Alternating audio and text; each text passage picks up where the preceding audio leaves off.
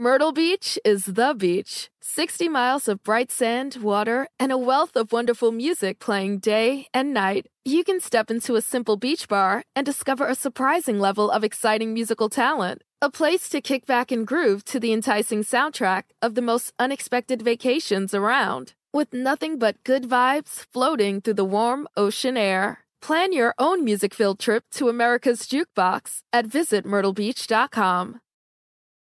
Go spread the word. When you get a fresh, hot McCrispy from McDonald's and you can feel the heat coming through the bag, don't try to wait till you get home. Always respect hot chicken. The McCrispy, only at McDonald's. Ba-da-ba-ba-ba. When you need mealtime inspiration, it's worth shopping Kroger, where you'll find over 30,000 mouth-watering choices that excite your inner foodie. And no matter what tasty choice you make, you'll enjoy our everyday low prices, plus extra ways to save, like digital coupons worth over $600 each week. You can also save up to $1 off per gallon at the pump with fuel points. More savings and more inspiring flavors make shopping Kroger worth it every time. Kroger, fresh for everyone. Fuel restrictions apply. And now, prepare yourself for the only talk radio show you'll want to turn up. Crank this thing. Sirius XM Pandora presents the place where your hard rock and metal voice can still be heard. You bet your ass, baby. Unfiltered, uncensored, say whatever you want. Hit the record button. Anything can happen, you know? I know that ain't nobody out there came to be mellow tonight, now did you? I say there ain't nobody.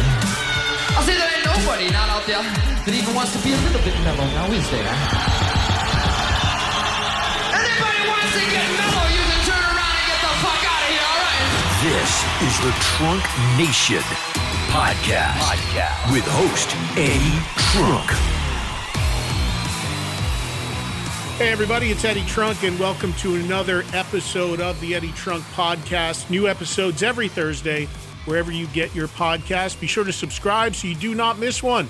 And thank you for listening. And be sure to follow me on social media at Eddie Trunk, Twitter, Instagram, and Facebook page for info and updates about everything going on in my world and the world of rock. Hope you're having a good week. As I tell you every week, each and every interview you hear on the podcast all originated on my Sirius XM radio show, which is called Trunk Nation and heard live Monday through Friday, 3 to 5 p.m. Eastern, noon to 2 Pacific, Sirius XM channel 103 Faction Talk, or on the Sirius XM app. Remember, if you can't listen in the 3 to 5 Eastern window, you can always listen on demand anytime you want on the app, and also various live streams, including on the volume section of the app. So a lot of different ways to listen if you can't listen live. And as I tell you every week as well, if you are a listener of this podcast and you are based in the U.S. or Canada and you are not subscribing and listening to the show on SiriusXM, you're getting like a tiny taste of what I do on a daily basis live on the radio. So please be sure to join me for the Daily Trunk Nation. Again, Faction Talk 103, Monday through Friday, live 3 to 5 p.m. Eastern Time, or anytime you want on the app. Got another great interview for you this week. It is with songwriter Holly Knight. If Holly Knight is not a household name to you, that's understandable because she is more behind the scenes in the music business these days. Even though she started out her career in a couple bands, she has absolutely made her name and her career more behind the scenes, writing or co-writing massive hit songs that you all know and love for some of the biggest artists, and just gargantuan songs like The Best by Tina Turner, Love is a Battlefield by Pat Benatar, and countless others. I always love talking to behind-the-scenes people, whether they're producers or songwriters or engineers, because you always get some really interesting perspective and stories that you probably wouldn't get otherwise. Now, I first met Holly and had her on my radio show a couple years ago in Los Angeles in the Sirius XM studios in LA. Holly is from New York, but lives in LA and has for a long time. And she came in and we had great response to her hanging in the studio with me at that particular show. Well, she came back on, this time via the phone, and she is promoting a book called I Am the Warrior. She's now released an autobiography about her stories writing songs with and for artists like Pat Benatar, Tina Turner, Aerosmith, and many, many more. Kiss, she's written, co-written many songs with, and she's, her book is great, and she's really a great person, nice person. Enjoy our conversations when we get a chance to talk. And really funny story, the interview you're about to hear, which again originated on the radio show live a few weeks ago. After I did this interview with Holly, I went out to dinner later on that night with some friends. And as I'm sitting there and my friends were talking to me about the show because they listened, and we were talking about Holly and all the songs she's written. We're in this restaurant and the music system, 3 songs in a row came on that were written by Holly Knight. So I had to text her. I'm like, this is pretty funny. It's like, we just talked about your songs and how they're just everywhere. And here we are having dinner. I'm having dinner with friends, and 3 of them in a row came right on the music system. So she got a kick out of that. So really cool. I've always had a great interest in songwriting and the art of it and the people that have the knack for it to always create hit songs. And Holly is certainly one of those people. And her book is a really cool read. So if you get a chance, be sure to check it out. So without further ado, this week on the Eddie Trunk Podcast, my conversation from my SiriusXM radio show a few weeks ago with songwriter Holly Knight. Enjoy. How are you, Holly? Good to talk to you again. I'm great. How are you? I'm great, and congratulations on the book. You and I were in touch a couple weeks ago. I said, before I talk to you, I want to have a chance to read the book, and I did, and I really, really enjoyed it. How's the response been so far? It's been unbelievably good. I haven't had any negative responses yet. Of course, that'll happen at some point, right? Or maybe not. Maybe not. Hopefully not. I wrote it from a woman's perspective, and I fully expected women to connect with it. But my male friends, and my rocker friends, and my rock star friends, they're loving it. They're texting me saying, "I can't put it down. It's raw and it's brutal and it's funny and it's honest," and that really tickles me. So it's for everybody, really. Oh, totally. Yeah, I completely loved it, and when I spoke to you last time, I'm just super fascinated, always have been, at the art of writing songs and the people that do it so well and have had such great success doing it. And you certainly are one of those people. I'm interested in the differences for you being a songwriter, writing lyrics, writing music, and then writing a book. How was it different for you, and how did you enjoy the process of like writing a book and writing in that perspective versus writing songs? It's actually easier in a way for me because there's only one thing, and that's just writing the words. Whereas with music, you have to come up with good music, and then you have to match it with really good lyrics, and it's a marriage, So in that way, it was actually easier. It was more sort of linear, But I learned some things along the way, and the good thing was when I was first starting out writing the book, I had someone tell me that, whose opinion I really respected, that I shouldn't have a ghostwriter. I shouldn't write it with someone. I shouldn't have someone write it, that I was a writer, and to just, dive in on the deep end and own it. And I did, and I'm so glad I did. And I learned things along the way, how to sort of, what was I going to focus on? Because I think a lot of memoirs sort of meander and they go through someone's whole life. And it was sort of like when I write hit songs and I have to write the hooks and the things that draw people in. I had to have a hook with the book, Oh, that rhymes. Anyway, there you go. Yeah, the consummate songwriter still. So the hook was the MTV years. I mean, the subtitle is My Crazy Life, Writing the Hits, and Rocking the MTV 80s. And I focused on that decade by design, rather than sort of going on what happened afterwards. I mean, I kind of throw in at the end the afterward, as you know, like the other things that happened to me. But I wanted to really write about this period, which was so crazy and so special and so rock and roll because it's changed so much. I miss all the rock bands that were out there having hits and doing well. As you know, it's changed a lot. And I miss a lot about it. So my hope was that whoever reads it, if they were there, you certainly were, you were right in the midst of it, And I used to watch your metal show all the time. I loved it because it was such a guy show to me, you know. Thanks. No, and you know your facts. I mean, you're very, very accurate, and you ask really great questions. And anyway, this interview is about Thank me. you. So, yeah, well, thank you. I wanted people that had been there to sort of feel nostalgic and go, yeah, I remember that. And I remember when I kissed that girl and this song was playing, or that song was playing, or maybe it was Love is a Battlefield, you know.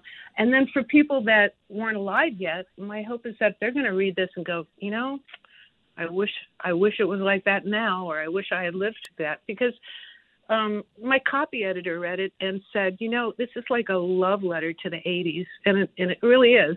You know, very much so, I think.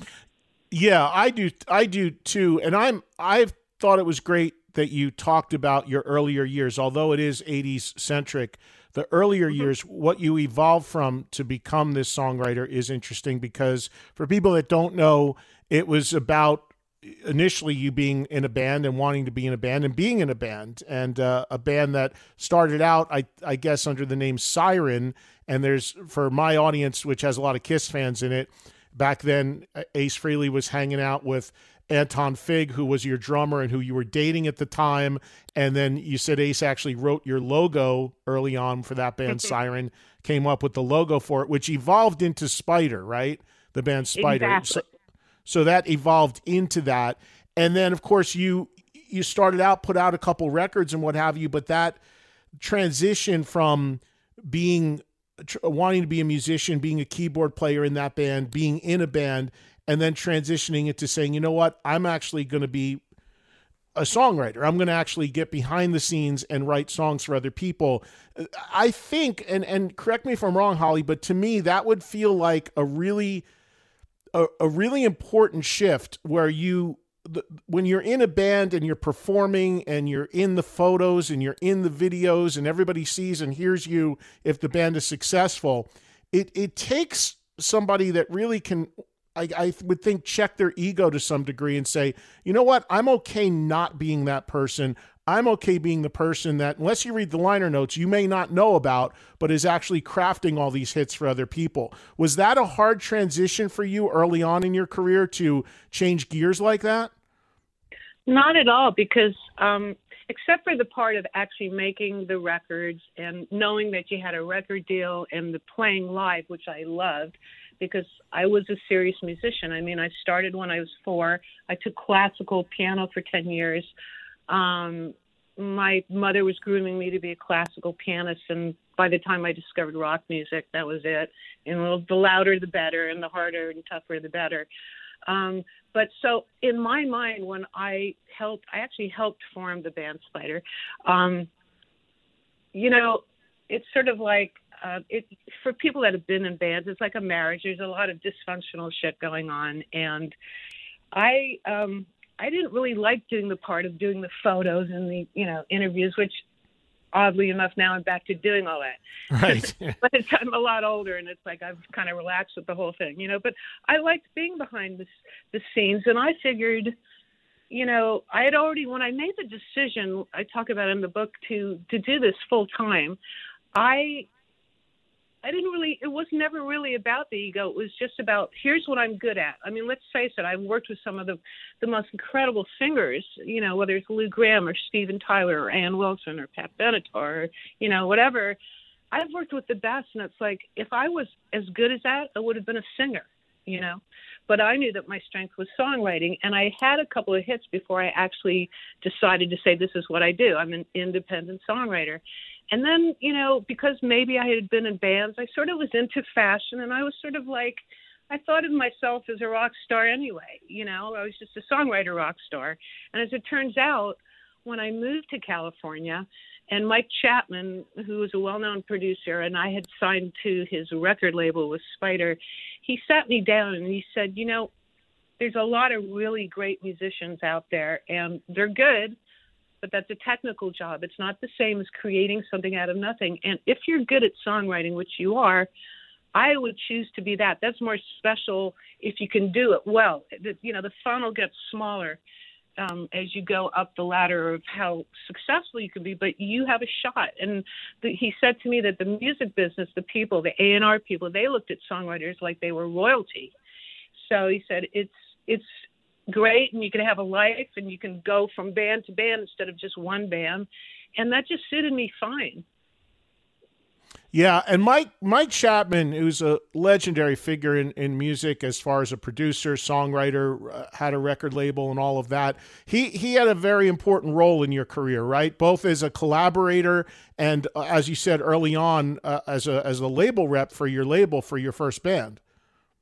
Oh, absolutely. And he was my mentor. I was like the young protege, and everybody was fascinated because he was aligning himself with this young girl. You know, it wasn't like he was working with a young man. He was working with a young girl. And for some reason that was fascinating because it was sort of like I was the anomaly at the time. There weren't really many of us doing that, and especially, you know, writing rock music. And I think because I had been in a band and I understood the mentality of that, and because I could really, really play well, you know, I think that it sort of equipped me to understand when I started working with bands how to be comfortable around them and how for them to be comfortable with me, you know. So I never, maybe once or twice in my entire career, I felt like one of those Me Too moments, but really not, you know. I mean, I was never a victim. I think once people figured out that I knew what I was talking about, and sometimes I had to show them how it was done, they respected that, and they treated me like a peer, which was very empowering. You talk about in the book your collaborations, and a lot of your co-writes are with Mike Chapman, and you talk about how you do like to collaborate when you write with one other person, but sometimes you feel if it gets beyond one other songwriter, it muddies up the water. So you like to have one other person to create with. Have you written, I imagine you have, but I'm not sure, do you have writing credits where you are the sole songwriter? Have you written a lot of stuff just completely alone, or do you always feel like you need that other collaborator? No, I wrote Change, which John Waite had a hit with, on my own. I wrote One of the Living, which was a big hit for Tina Turner that was in the Mad Max movie, on my own.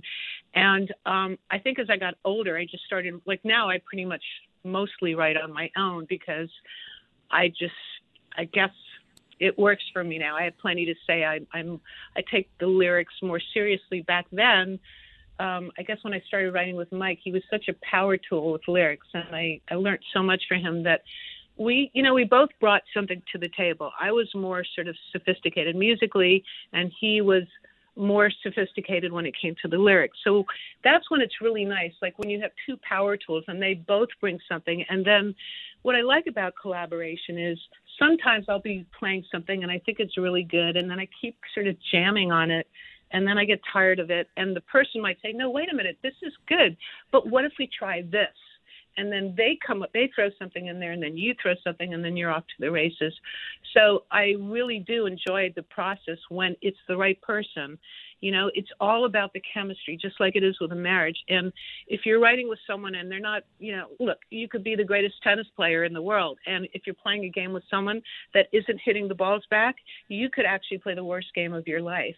So when I'm writing, I went through so many years of record labels sending me bands that they signed for tons of money that couldn't write, and it was sort of like Songwriter 101, where I had to sort of pretty much do all of it. And it was weird because they'd be sitting there, or in later years, they'd be sitting there on their phone texting or something, and I'd go, is this something you would do? Do you like this? Do you want to stop doing this and try something else? And that's when I got kind of sick of it, and I just started writing more on my own, you know? You know, you mentioned the song Change, which is known as a John Waite song, which is I love that song. It's a fantastic song. And you just mentioned you wrote it, and that I didn't know this until I read your book. Now, you talked about your first band, Spider, and correct me if I'm wrong, but in reading the book, I did not know that Spider, because I don't really know those records, was recorded Change, and also the song that became very well known for Tina Turner, who you wrote some huge stuff for, Better Be Good to Me. Both of those songs were originally Spider songs? Yeah, and it's all in the book. I mean, what happened was when we got to the second record, I figured the first single off the first record went in the top 40. It was called New Romance. And it was a song, one of the earlier songs that I had written. And we got to the second record, and I just felt like we were missing something. So I went behind the band's back, and I went to Chapman, and I said, will you write a song with me for the band? Because I know we still need that single.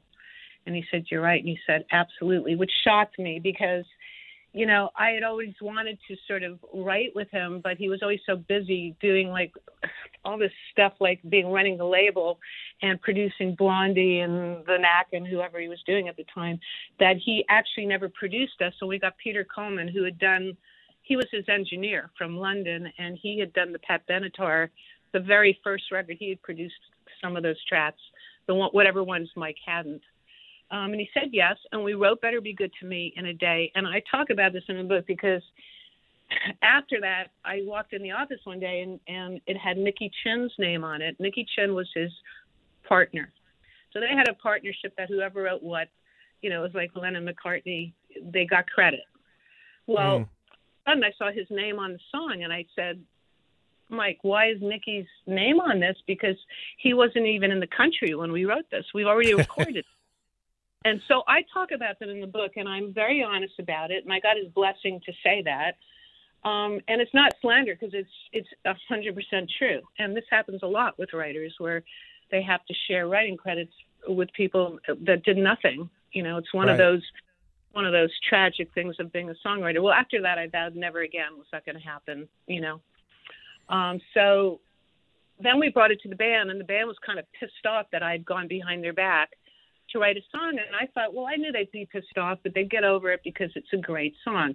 And, you know, to be honest, had we gone on to make another record, that probably would have been the direction we would have gone in, because it was the coolest song out of anything we had done. And production-wise, it's a little different than Tina. It's slower. It's more druggy. Have you heard it? Have you ever seen the video? No, I've never heard the Spider version of either of those songs, actually. I have to look it up. Yeah, well, you know, with Chains, I have to say that that's one of the few times in my career where I actually like the version that the artist recorded more than my own version. You know, it was such a 6 degrees of separation because at the time Neil Giraldo produced that record and played guitar in it, and I hadn't met Patty and Neil yet. Didn't know I would ever be working with him. And the background vocals were done by Patti Smythe, and that was another one. I didn't know that I would end up writing one of the biggest hits of my life for her. So This was sort of just passing each other in the hallway for a moment. But the version of Better Be Good to Me, there is actually a video on YouTube of us in Germany performing it live, and it's kind of like Take a Walk on the Wild Side. It's more chill and druggy, and you know, Tina's is very fast, and it's kind of like a fanfare sort of stomping tempo, which I love too. But yeah, you should go check it out. I think you'd like it. And of course, Anton was amazing. Yeah, I absolutely will. You know, the other thing I want to mention about your early part of your career here that's in the book, which I'm not sure if I knew this when we talked last. So I knew that you were one of the co-writers on a Kiss song called Hide Your Heart that I like a lot, that ended up being covered by a bunch of different people, and unfortunately didn't become a hit for any of them, but is really still a great song. And then you had some co-writes on Psycho Circus, which I didn't know, including a song that I always thought should have been like a great sports anthem or something called Raise Your Glasses. Yeah, exactly. That's like the hit that didn't happen, in my opinion. I would have ran with that back in '96 if I was them. But I know, and then Pink came out like, you know, a decade later with that song like about raising your glasses, you know. Yes. And I thought, you know, they should have put that out. That would have been a gold mine at every sports arena. You know? Yeah, it should have been marketed to sports when somebody wins a championship or whatever. It's still, I mean, sometimes songs 25 years later still get that status. But I was really surprised. I didn't know you had a hand in that song. But I want to go back earlier to some of the stuff you've done with Kiss, because I did not know this till I read your book. So there's a Kiss album that, and many of my audiences, hardcore Kiss fans, would know, that came out in 1980 that was not commercially successful in America, and a very pop-leaning record by Kiss standards called Unmasked. And in the book, you tell the story that, the thing on that record is there's keyboards all over it. And that's you playing those keyboards uncredited. I had no idea. It's funny. Like, I knew, well, it was amazing because I was in the lounge at the record plant, talk about being in the right place at the right time. But we had the same manager. We'd already played on some demos that Gene had done, which he actually released on the Vault a few years ago. And he just came up and he knew I played keyboards. We all kind of hung out together, like we'd run into each other at SIR. A lot of it had to do with the fact that Anton had worked with Kiss and he'd worked with Ace Frehley, and we had the same manager at this point. So we were kind of buds, And he said, "Do you want to come play on a track?" And at first I was kind of stunned. I looked at him like, "Yeah, now?" And he opened the door. He said, "Yeah, now." Like, okay. So I went in there and he played me down the track, and I sort of played along, and I thought, okay, I'm just going to learn the song. And then he stopped and he said, "Give us a minute." And I saw him talking to Paul and Vinnie Poncia, who was the producer. And I thought, okay, they're shaking their heads. They didn't like it. It's not going to work out. And he calls me in because I'm in the recording in the studio, and they're in the control room. I go back in there, and he says, "What are you doing the rest of the day?" And I said, "Not much. Nothing I can't change." "Why?" He says, "Well, we love what you just did, and we want you to play on the whole record. Can you stay?" And then he said, "But you won't get credit. You'll get paid, but we can't give you credit," just like they did with Anton. I mean, it said Peter Criss, but Peter Criss never played that well, and they know it. So Anton played on Dynasty, and then I couldn't wait to go back to the loft and tell him, I just played on the Kiss record. But here's the funny part. I knew because I wasn't getting credit, like, how am I going to prove this if they deny it? Well, I saved the checks they gave me. Yeah, and I saw them in the book. That's great. Those checks for 40 goddamn years. And can you believe that? Never knowing that, well, one day you're going to write a book and you're going to have these checks in there, So it's funny. It's funny that I have this stuff. And a lot of these stories are, like, just funny and unbelievable. And I know, look, because I know Kiss so well now, and, we're still all friends. I mean, Gene wrote a great blurb for the book, and I sent him a copy of it and everything. I know what Kiss fans are like, and I think some of them loved that direction, but I would say more of them hated it because they're not known for that. I mean, for them to do sort of middle-of-the-road music is just kind of weird, They're not known for that. So I accepted that. I didn't care. But for me, even though I didn't get credit, everybody knew and found out who I was because of it. Because, the Kiss Army, they're like diehard fans. They know everything. So yeah, no doubt. And I mean, at that point, Kiss was in such a weird transitionary phase. As a more pop-leaning record, I actually like that record very much, but it was a little different. Just the idea of Kiss coming to you and saying, "Hey, we want you to put keyboards all over a record," I would think you're thinking, "Wait a minute, do I have the right band here?" Because there's hardly any keyboards in Kiss records. But not only that. Think about this. Okay, these guys were such misogynists, sort of like chauvinists. Like, they were priding themselves on bedding like thousands of women and keeping Polaroids of them. And, so my image, my thought of who they were was completely disrupted when they hired me, a woman, to come in and play. I thought that was so cool. It was so forward thinking. So, there's a lot to be said for that, Mm-hmm. And also Gene was really good at encouraging new acts. I mean, he discovered Van Halen, right? And right. He was just very supportive of Spider. He's always been supportive of everything. And I think he was really happy when he saw that I was becoming a famous, successful songwriter. And then Paul started coming to me for songs. I also wrote with Paul for his solo record. Mm-hmm. So I want to ask you about a few other songs here in the time that we have, because there's just so much and it's such great stuff. Again, the book is called I Am the Warrior, and it's Holly Knight's memoir, and more detail about all these stories is certainly in the book.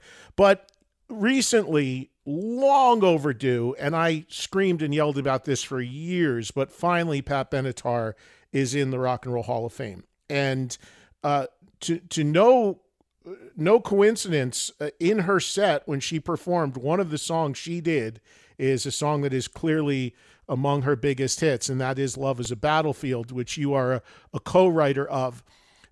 It's interesting, Holly, because I was a fan of Pat's pretty much from the beginning, and I loved the Heartbreaker and the heavier edged rock that she had done. And then when I heard Love is a Battlefield, I was like, wow, it's kind of a dance thing. Like, what? She's going in a whole different direction here. And it was like, it wasn't really, I'll be honest with you, it really wasn't my thing. I was kind of like, where's the Heartbreaker, Pat, What I found interesting is for you as a co-writer of that song, you felt the same way. You talk about in the book that when you finally heard the song done and produced, you were really taken aback that it had basically a dance vibe to it. Is that a tough thing for you as a songwriter to craft something like that? And then you turn it over to producers and musicians and they take it from a sonic direction very different than what you envisioned it. I mean, you mentioned that for this song in particular, it was really shocking to you when you heard the finished product. Oh yeah, it's heartbreaking, and it doesn't happen that often. It's just that this was one of my biggest songs, and as I talk about in the book, we gave them an anthem. I mean, Neil likes to say it was a ballad. It was not a ballad. I almost never write ballads. It was an eighth note feel, and it was mid-tempo, which is sort of one of my stamps. And it was like an anthem that was like, I think I described as meat and potatoes, like a chalice of red wine, And what we got back was this dance track. And not only that, it had like these weird sound effects all over it that sounded like a Las Vegas slot machine. And it took us a while. We had to step back. As the song started doing really well and became a big hit, and now it's like an evergreen song, we learned to love it because it was successful and it's lasted all these years. But yeah, it was a heavier tune when we gave it to them. Absolutely. Yeah. But you can't argue with, I mean, even though I may have not been such a fan of what it sounded like, and you as a songwriter on it were not maybe such a fan, at the end of the day, it's hard to argue with the success, because here we are decades later, and when Pat finally goes in the hall, that's one of the songs she does because it's one of her iconic tracks. It was also not, the vibe of it was not made much better by the video, which had a lot of dancing in it. It really was a dance fest across the board. And Pat's not a dancer. I mean, it looks like she was forced to sort of rock with the times, I guess, Right. But, I will say it did really well because it was a great song. It was a well-crafted song. And it went to number 5. And, to this day, I think it would have gone to number 1 if they had done it the way we heard it, But, that's hindsight, and that's a lot of what ifs. And I can't complain about the success of it. But and here's the other thing that is really hard as a songwriter, is a lot of these artists would like people to think that they wrote that song. And, out of all the people I've worked with, I think that probably Neil perpetuated that myth more than anybody. And that was hurtful to me and Mike because they didn't write that song. If they could write that song, they would have written it. And, I go through this every year. I went through this with Tina Turner, too, although she kind of made up for it when she wrote the prologue to my book, But we hardly, there's a lot of times when we don't get thanked, we don't get mentioned. I'm really good friends with Kathy Valentine from the Go-Go's. We've been friends for like 35 years. She's in the book.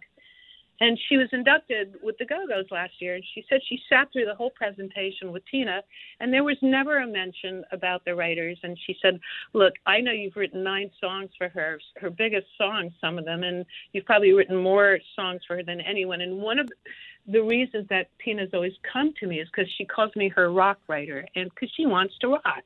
She doesn't want to sing blues and be a victim. She loves to rock. That's why people like the Stones and Bowie always would just embrace her on stage, and they all looked up to her and stuff like that. But, I've even heard in the past, actually Neil's even said it to me, where he feels he changed the song so much that they were practically writers on it. And I looked at him like, no, you weren't. And I have the demos. In fact, I did the audiobook, and on the audiobook, I narrated the whole thing. It's on Audible. And I have never before demos of some of my biggest songs, like I have Love is the Battlefield and The Best and The Warrior with Nick Gilder singing the lead vocal. And it's all there. It's all there. Anybody that wants to contest that, there's a big difference between producing and writing a song, just like there's a big difference between being an actor or a screenwriter. They're different gigs, So wait, that's interesting. So you're saying if people check out the audiobook of this, around you reading the book, you intersperse some of the audio of these demos? Correct. Oh, wow, that's really cool. So that would be a great bonus to hearing, getting the audiobook version as well, because I appreciate you sending me a hard copy, but that's great to check out because that's a really nice added bonus. So people should definitely check that out. It's interesting you bring that up, Holly, because I, of course, am not a musician and have never written a song in my life, but I have such an appreciation for songwriters, and I am, being such a geek, I do read liner notes, and I read who wrote the songs, and I read who produced and mixed records. I've been doing that since I was a kid, and I feel that way too, and I've actually brought it up that some of these artists, when they get honors or awards, they really should thank these people who wrote these songs for them, because let's face it, I mean, that's an ultra important thing. But I think a lot of them like to create the illusion, because unfortunately there aren't many people like me that go to those steps and take that in. I think they like to create the illusion that they're their songs. And I think it's unfortunate, because I think credit should be doled out. There's no shame in it. There's tons of artists that have had huge success that never wrote a song, but I think the songwriters should get way more attention, because unless you take the time to read a liner note, and now they're even harder to find in the streaming world, you don't know. Yeah, well, I still love CDs, so I still get them when I can, but yeah, exactly. I mean, you don't even have a way to acknowledge it. Okay. You're unusual, because the youth of today, they just don't have the time. They have 15 seconds for this talk video and 15 seconds for that. They don't even need to hear the whole song. Just get to the chorus. Don't bore us. That's it. They got it. Right. The next one, infomercial on how to make your lips bigger. It's just, but it's absolutely true. And that's the hard part. And I do talk about it in the book, that what you said is so true. There's no shame in it. There's absolutely no shame in it. Why not just come clean and say that, Just look at Elvis Presley. I mean, come on, That didn't stop anybody from loving him, Right. So okay, so a couple other things here. I don't want to keep you too long, but I love talking to you, and there's so much great stuff in the book. The song Obsession, Michael DeBar was on this show not long ago. Of course, he does a show on SiriusXM as well, but he was on to promote his documentary.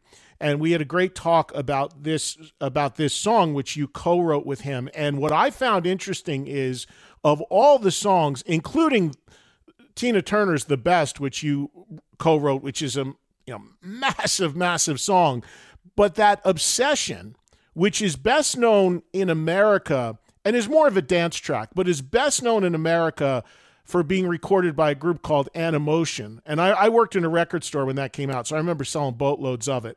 But that song, of all your songs, you say in the book, is actually the song that's been the most licensed for use. Is that right?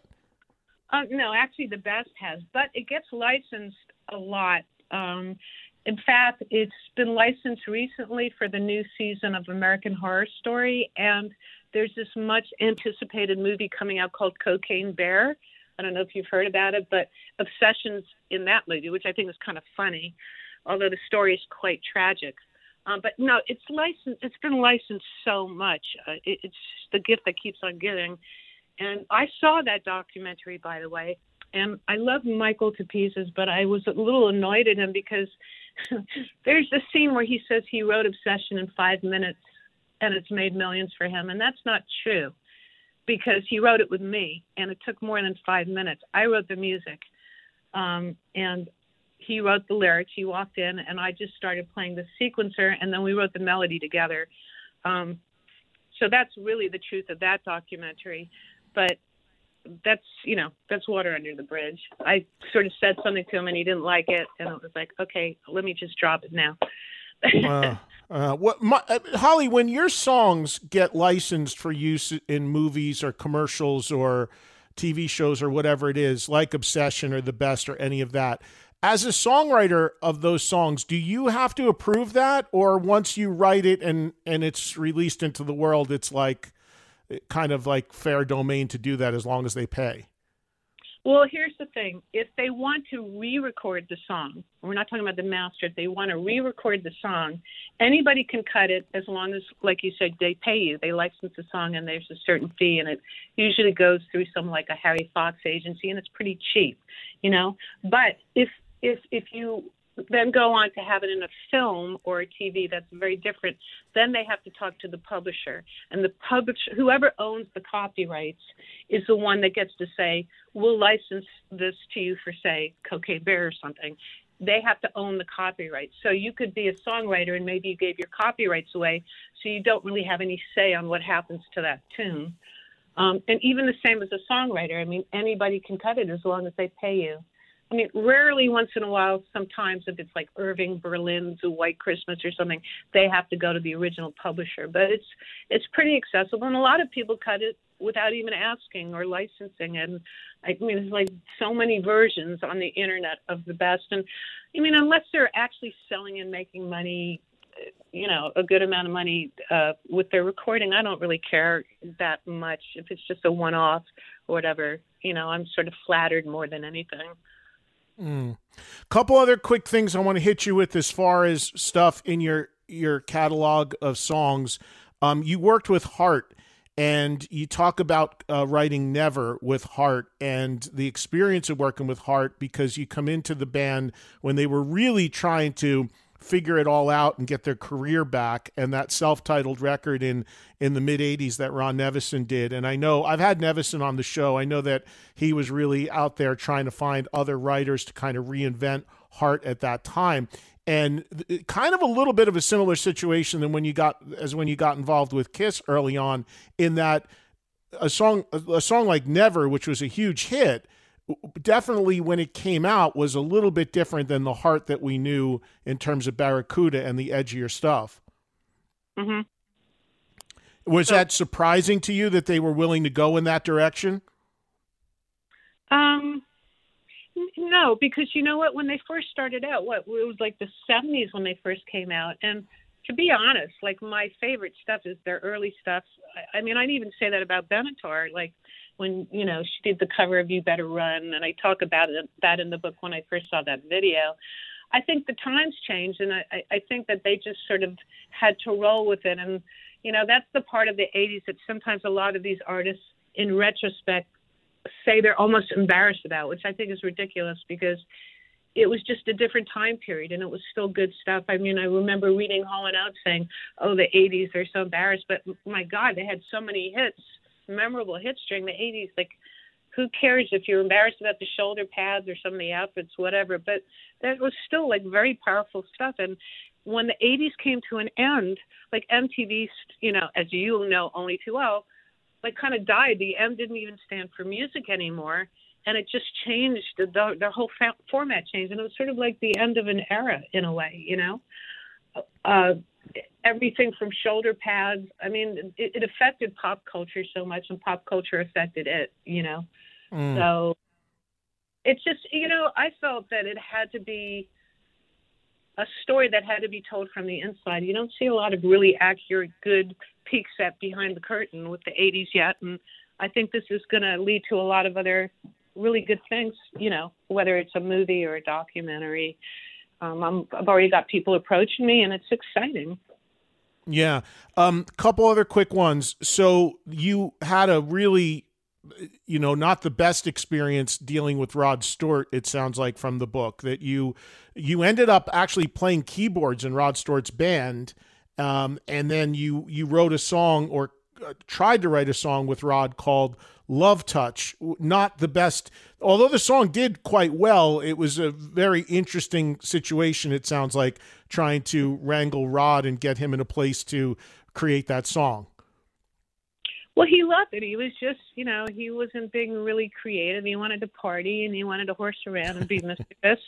And it was very distracting. So eventually, I mean, I couldn't believe I had the balls to say this, but he came to my place, and after 2 tries, I had already written a big part of the song, and I left just enough there, which we songwriters do. You know, it's crazy if you walk in there without something prepared, because you have one opportunity, and you just don't want to sit there hoping that you're going to catch lightning in a bottle. So I would always walk in with something. So I had already played in the chorus, and we just had to write the verses and stuff. We had the music, and he just, I don't know, he wasn't focusing. So I said to him, listen, just let me finish the song on my own. I know what to do, and it'll probably get done a lot quicker. Are you cool with that? And he said, yeah, fine, works for me. And then he cut the song, and he loved it. He sent me flowers, and he was wonderful. I loved hanging out with him and being with him. But then, because he liked me so much, he was going to do an Asian tour, and it was only going to be for like 3 weeks or a month. And he invited me to play the keyboards because the regular keyboard player, Kevin, was on tour with someone else. So I said yes. The bad experience was the band. It wasn't so much him, although, you know, it was almost like high school with peer pressure. He acted completely different with me in front of the band than when we were hanging out a lot before that. And that was some of the stuff that I wrote about. It was one of the few experiences where, you know, they just treated me like some dumb girl. I walked in, and when I first walked in, the guitarist looked at me like, who are you? We didn't order any food. Like, why are you here? And I found that really, really insulting. And I told him who I was, and he just continued to ignore me. So anyway, the tour got canceled after some rehearsals, and it was actually a relief because I thought, well, if they're going to be like this and I'm stuck in Japan with them, it's not going to be a healthy situation for me.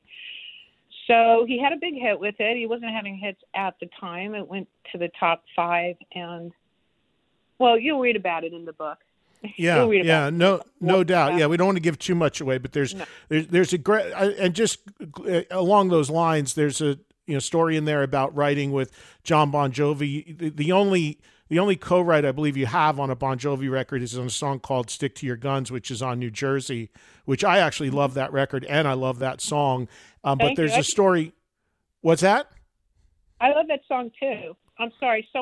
I guess I'm calling you from a phone, and when someone calls in, it kind of fades out. So are you there? Oh, no worries. Yeah, I got you. Yeah.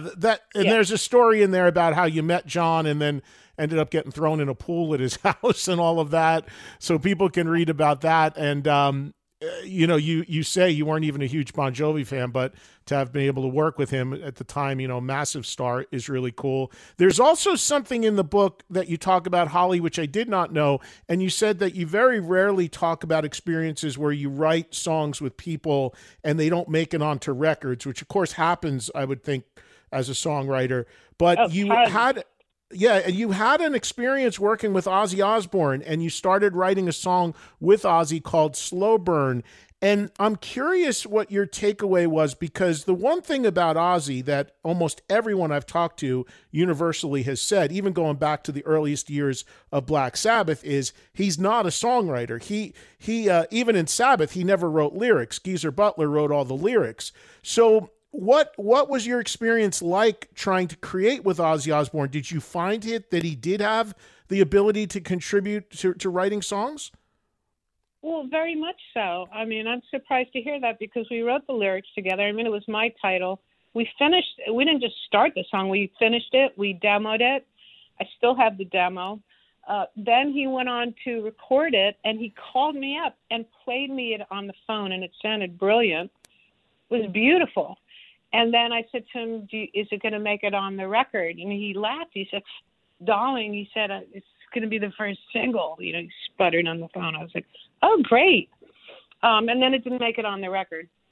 And that happens, it's part of what I do, and I have to suck it up and accept that. But every time I would run into him after that, for decades, he kept apologizing for not recording the song, and it was so endearing to me. And I love Ozzy. He's Ozzy, and his memoir is great because I don't know if you've read it. It's very self-deprecating and funny as shit. Mm-hmm. It's one of my favorite ones. I was just glad for the experience. A lot of this is it's the journey. And that was a very pleasant experience. Not only that, I really liked Sharon. She was wonderful to me. And I had heard this rumor that she had not gotten along with Chapman. You know, he produced the Lita Ford duet that he did all of Lita Ford's record, and I wrote a song on that called Stiletto. But somehow Sharon was managing Lita at the time, and I heard that she sent a box of shit to Mike, which... Oh, there's a lot of stories out there like that, yeah. I love that story. It's like, good for you, you know? That's like the female empowerment thing. She was always very nice to me, and has Mike Chapman confirmed that story, Holly? No, I don't think I've ever asked him that. I should ask him that. Yeah, the thing about Ozzy with songs is the people I've talked to that have worked with him, because then in his solo career, he had a lot of the songs were written by Bob Daisley, especially all the lyrics. Mm-hmm. So the thing that it was always said was that he's great. He comes up with melodies, but that's pretty much the extent of it. But it sounds like you caught him at a time where he was really working at contributing to the songwriting, which is cool. I also want one final thing, which I did not know, and we got to talk about this because, as you said, it's probably the biggest song in your catalog, and it's just everywhere always. And that is a song simply called "The Best," better known as maybe simply "The Best," but the Tina Turner iconic, massive song. What I did not know about that until I read your book was that you actually intended that song for the artist Paul Young. Is that correct? Yes. And he decided not to do it. He passed, and it's a really good chapter. It's the last chapter in the book, and it's pretty racy and pretty juicy, and I actually, I start out the chapter by saying, well, The Best was not written for Tina Turner, but it was meant for her. And I went through this whole journey and a rewrite where I had to re-register the song after Bonnie Tyler did the song. And, I mean, who knew it was going to be the biggest song in my catalog? But in my acknowledgments, I was pretty cheeky, and I thanked Paul Young for not recording the song. And when I talk to him, I kind of tease him about it, and he has like no sense of humor about it, which is pretty funny. Well, it's never too late. It's never, Holly, it's never too late for Ozzy to do Slow Drain. I mean, there's plenty of artists that songs 30 years ago that sat on the shelf, they do. And, Paul Young could do another remake of, The Best, I would think. Maybe he'd have another hit with it. No, I don't think he deserves it now. I think I went to the right person. And anybody else, a lot of people have sung it. Everybody from like Wynonna Judd to Celine Dion to James Bay to this actor Luke. Oh, what's his name? Rich. This is embarrassing. I'm having one of those senior moments. So many people have done it. I don't care now if he does it or not. I mean, how do you top The Best? First of all, the name of it. How do you top that with anybody else? After Tina's done it. It's her song. It's the song she's most remembered for, aside from What's Love Got to Do with It, Is that the song in your catalog? Is The Best the song in your catalog that has been the most lucrative for you as far as what you've written? Absolutely. It's actually earned probably, as much as all my other songs have done well, it's probably earned 80% of my catalog. It's a big earner and continues to be. I mean, it gets licensed for everything. I think it was That's T-Mobile nice. Last year. Look, even Biden, when he did his victory speech, he played The Best, and that was a great surprise because I was just watching it and I had no idea that he was going to do it. So that was very fulfilling. I've said this before you came on the air when I was setting up you coming on, and it ties into like the appreciation I have for songwriters, because you guys are in a lot of ways, the unsung heroes of the industry. And I'm just so enamored with the talent to be able to create something that's so enduring and impactful that will last long after you're gone. And it's just out there for you as somebody who is a songwriter on a song like The Best or The Warrior or any of these big songs we talked about, Love is a Battlefield. I mean, in some cases these were written 30, 35 years ago that you wrote these songs. What is it like for you, like if you're in a supermarket or you're watching a TV show or something, and these songs that are like your babies, you hear them and they're your words or they're your music or whatever?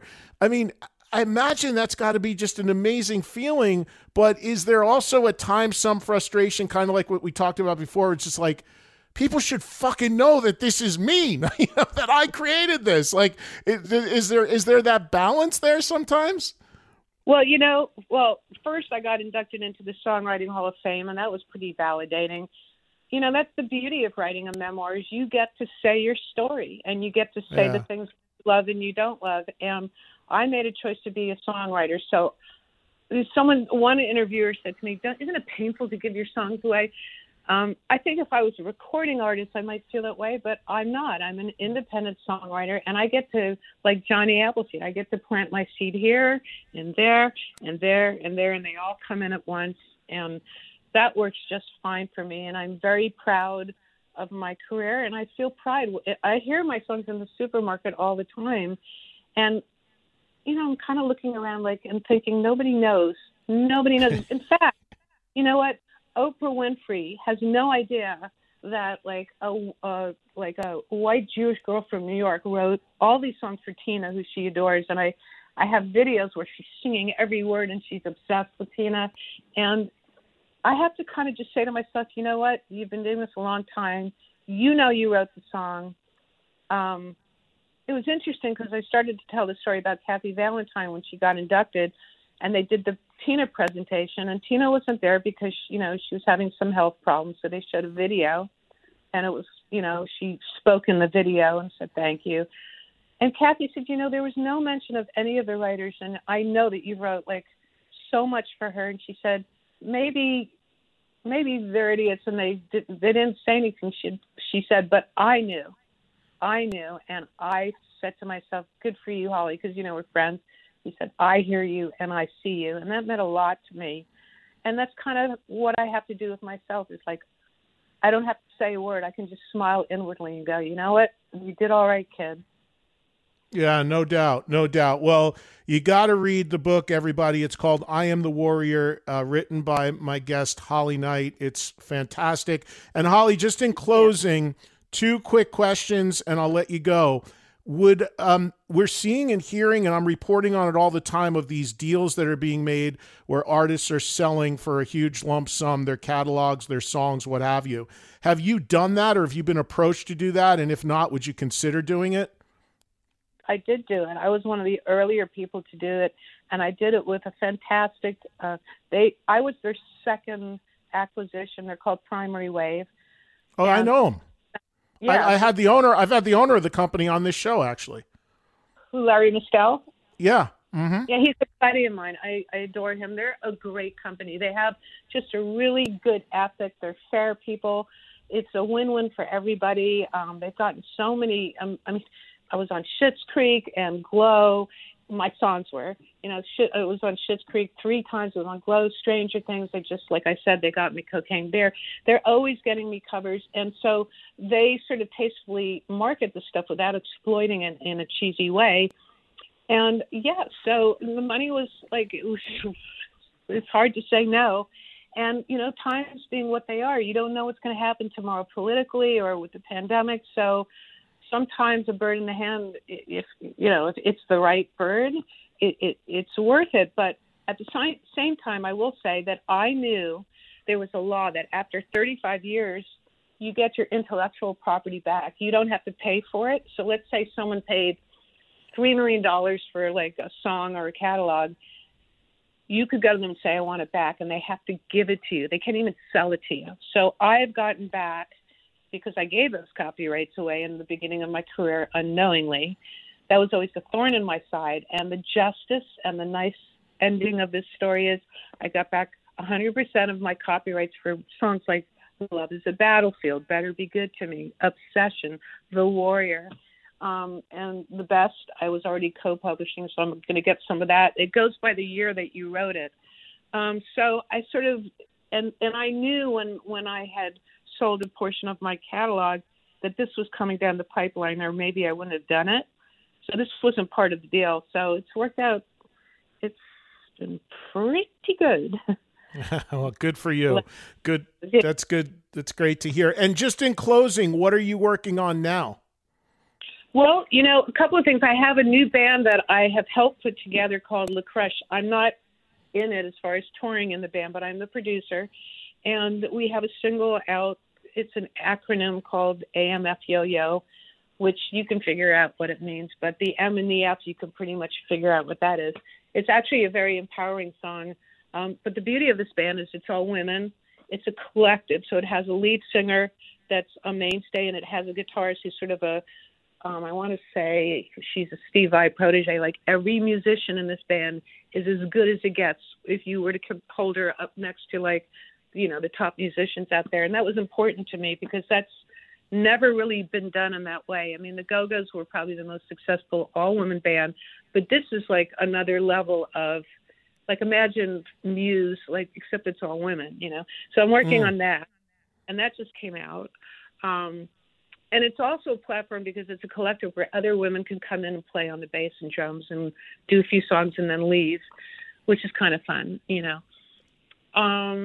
also for anybody that's in New York that happens to hear this, I am playing a show at a place called The Cutting Room on Monday, and it's a book release party where I'm going to read excerpts.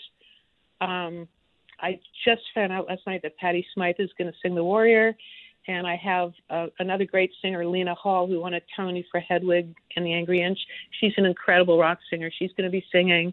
So if you're in New York on the 19th at 7 o'clock, I'll be there. I'll be signing books, selling books, and just dishing out the dirt and playing great songs. Well, that's awesome. Unfortunately, I won't be in town, but everybody, if you are listening in the New York City area, go and see Holly. And that's a great venue as well. It sounds like it's going to be a great evening. All right, everybody check out I Am the Warrior audiobook is available as well. You just heard some great bonuses about that. And, of course, the book is available in any of your book outlets. And, Holly, it's great to talk to you again. Congratulations on the book. Congratulations on the amazing career, and look forward to catching up some more soon. Always a pleasure talking to you, Eddie. Thank you for having me. Anytime. Take care. Okay, you too. Happy Bye-bye. holidays. You too. Bye-bye. Well, great talking with Holly. I appreciate her coming on. Again, her book is out now.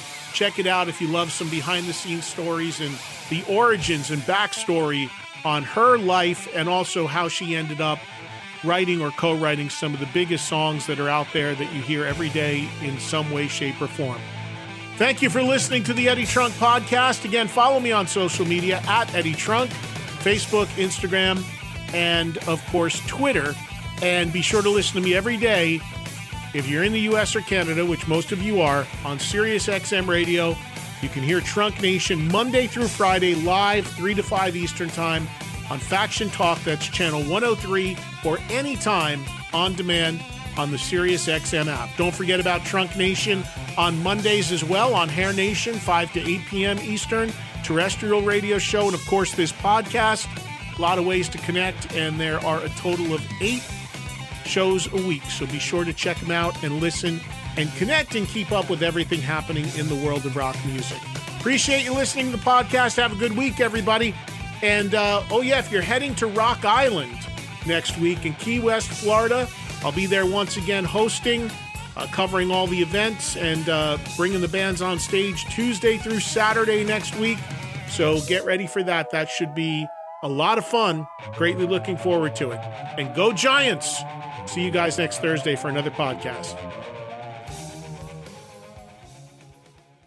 Myrtle Beach is the beach. 60 miles of bright sand, water, and a wealth of wonderful music playing day and night. You can step into a simple beach bar and discover a surprising level of exciting musical talent. A place to kick back and groove to the enticing soundtrack of the most unexpected vacations around. With nothing but good vibes floating through the warm ocean air. Plan your own music-filled trip to America's Jukebox at visitmyrtlebeach.com.